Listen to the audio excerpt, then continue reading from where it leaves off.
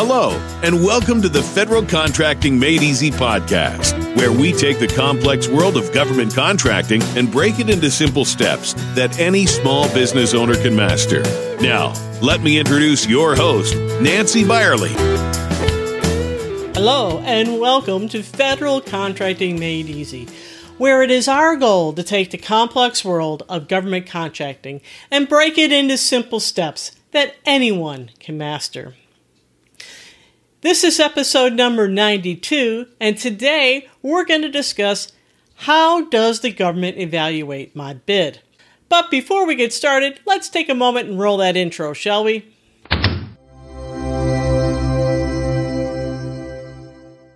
Welcome back.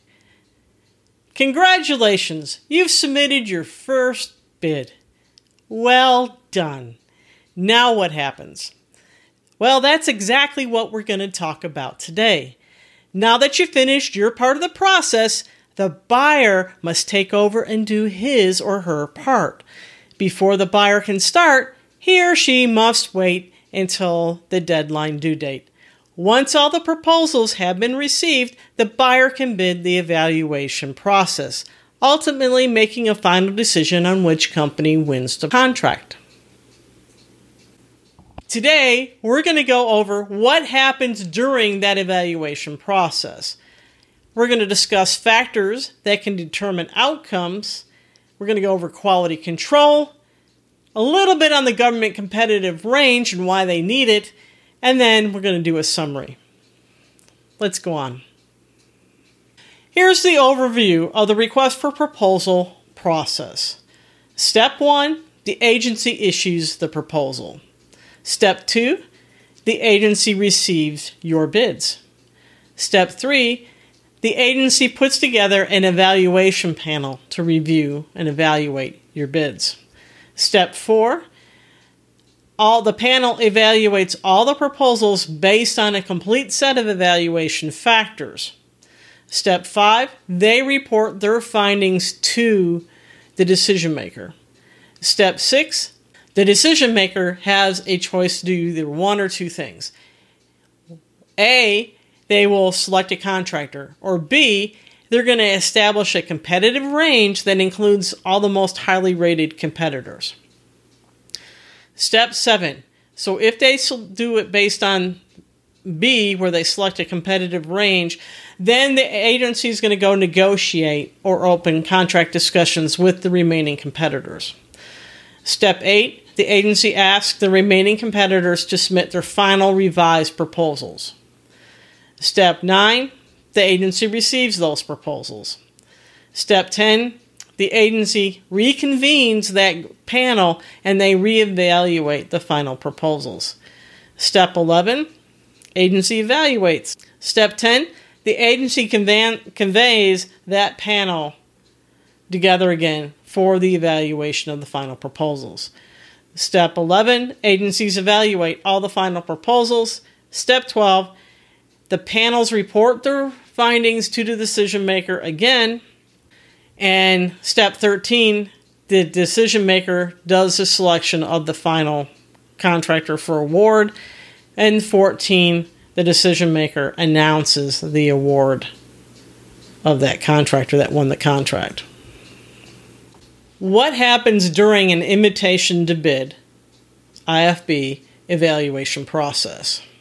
So remember, an invitation to bid is a non-negotiated bid. The government's not going to come back and request you to negotiate. And we discussed invitation to bids in previous episodes. So generally, an IFB is a sealed bid where the best valued bidder wins. The government will open the bid and the information is recorded on a bid abstract sheet. Well, the government's going to record the following information: company name, items being bid, prices quoted. So these bid abstract sheets can be very useful to you, whether you receive the contract or not. And since the information contained in the bid abstract is considered public information, you can obtain it by just asking for it. You will need to include a self-addressed stamped envelope along with your bid. Also, you should include a letter stating that you're requesting the bid abstract under the Freedom of Information Act, otherwise known as FOIA. Remember, we had discussed FOIA in previous episodes. So why request the bid abstract sheet? The bid abstract sheet will tell you where you stood in the bidding process. If your bid was in the upper third of the pricing range, then you know that you were outside the competitive range. If your bid was in the middle range, then you know that you're doing better, but you're not in the ideal range yet. The best place to be is in the lower third. You may not have won the contract, but your bid was in the right place. You're generally right there, just beat out by another contractor. You didn't win the invitation to bid? Don't be upset or down because you didn't win the bid. After all, no one will win all bids. If you remember from a couple episodes ago, we talked about win-loss ratio. I said before that the average win-loss ratio is 1 out of 10, and that's mainly for contractors that are getting started in government contracting. More established contractors will generally be in the 3 to 5 out of 10 range. So what happens during the evaluation process? And let's talk about that. For negotiated bids, requests for proposals, and requests for quotes. If the solicitation was a request for RFP or RFQ, which is considered a negotiated bid, then the information on the bidding company's pricing, etc., is not considered public information. Only the successful bidder's name and the contract price will be available to the public. In order to evaluate where you were in the bidding process, you can only compare your bid to the successful winner's bid. That information will not tell you where you ranked in the bidding process, but it will give you an idea of your standing. Factors that influence bidding outcome. Are there any factors that the buyers considered in looking at your bid and deciding on selecting the winning bid? Here are some of the most important factors to consider. Did your proposal meet all the essential requirements? The first thing that buyers will do is review your bid and see if you conformed with all the essential requirements contained in that solicitation. Did your proposal meet all the evaluation factors? Did your proposal include exact conformance to all the specifications, drawings, descriptions, and standards specified in that solicitation? Also, did the materials, delivery dates, packaging, and marking requirements, past performance history, meet the requirements in the solicitation? Many of the times, these factors are referred to as best value. Are you capable? Remember that buyers must determine whether you can perform and deliver on the contract. Buyers are going to review your technical capabilities, and they're going to try to make sure that you have the experience and know-how to do the work. In addition, the buyer is going to look at your production capability. If your contract calls for 10,000 gadgets, and you have only one drill press, one milling machine, and one part-time employee, you can't meet that requirement. Another major consideration is working capital. Many small businesses think that a government contract will get them out of a financial trouble. That is not the case. A government contract is not going to fix your problems. You still need to have adequate working capital or finances in place to perform on the contract. It's not feasible for the government to get you out of a jam. You need to be prepared for bidding on the government contract. Now remember, if the buyer determines that you're not capable of performing a contract, you can ask the U.S. Small Business Administration, otherwise known as SBA, to perform a Certificate of Competency, otherwise known as a COC. We discussed the COC in previous episodes, but you must prove to SBA that you can perform on the contract. SBA will review your business documents and may even perform a site visit in order to make this determination. Lastly, your past performance. A buyer is going to review your past performance record. If you failed on your first contract, or if you have a history of not delivering on your past contracts with the government, they're not going to give the work to you. In order to work with the government, you must meet strict deadlines and delivery schedules. If you are late, the government's like an elephant. They tend to get upset and they never forget. Even if price is the deciding factor, the government will consider past performance in evaluating out the real cost of an item. In other words, if you have poor past performance, do not bid on a government job until such time as you resolved all your issues. There are multiple government databases that you need to be aware of. Business Partner Network is one of them.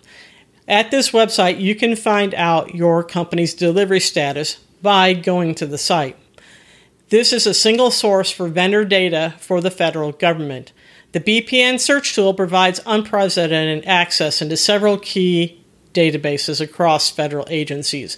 In addition, this site will list your past performance history.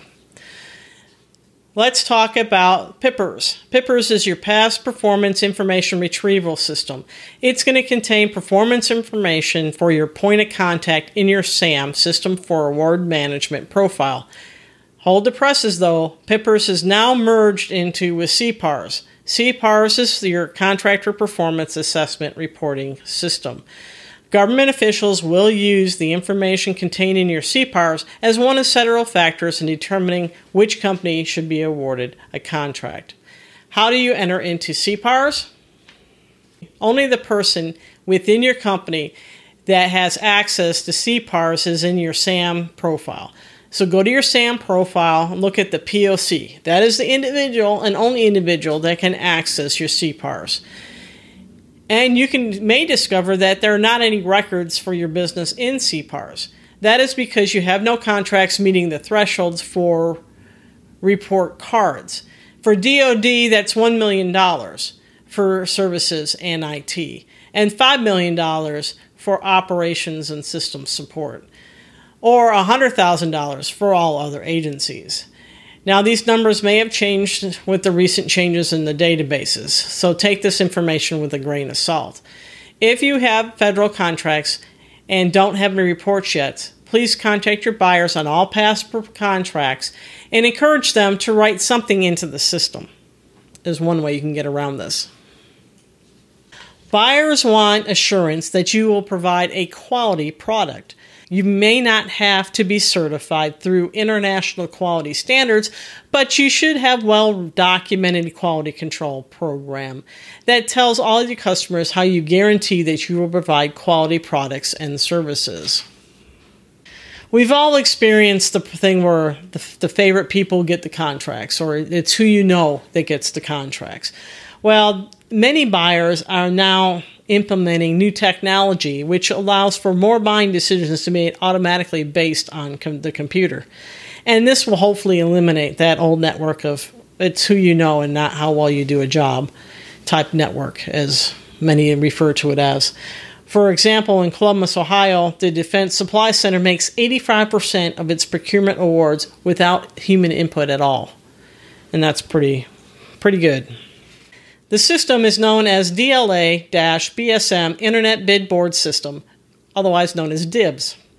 It's a web-based application that allows you to view and submit quotes, view requests for proposals, view long-term contracts and email opportunities, access award information, view provisions, clauses, and packaging specifications, review price history, technical data, access acquisition forecasts, access automated base value systems for your performance score, access DO Procurement Gateway. You can access DIBS at dibs.dscsc.dla.mil. I will link in today's show notes where you can access DIBS automatically. And it does offer quite a bit of information. Buyers must use business clearance memorandum to demonstrate the fulfillment of statutory and regulatory responsibilities. Remember, this is only for computer-based awards. This system has an audit trail for post-award review and services as key evidence to support the contracting officer's decision in the case of disputes or reviews. So there is a way for the government to review it. So the government has to have a competitive range. 1, they use it to evaluate officers. 2, they use it to get funding purposes for certain contracts. And 3, it prevents protests by having these. So if you don't have a range, there's no more of that $200 toilet seat. So in summary, we reviewed what happens during the evaluation process for 3 different bids. We're talking about the request for proposal, invitation for bid, and the request for quote. We covered the factors affecting outcomes, some government databases, quality control, and the government competitive range. Please remember to hit that like button, subscribe, leave a comment, and a special thank you to all our new subscribers. Until next time, as always, be safe.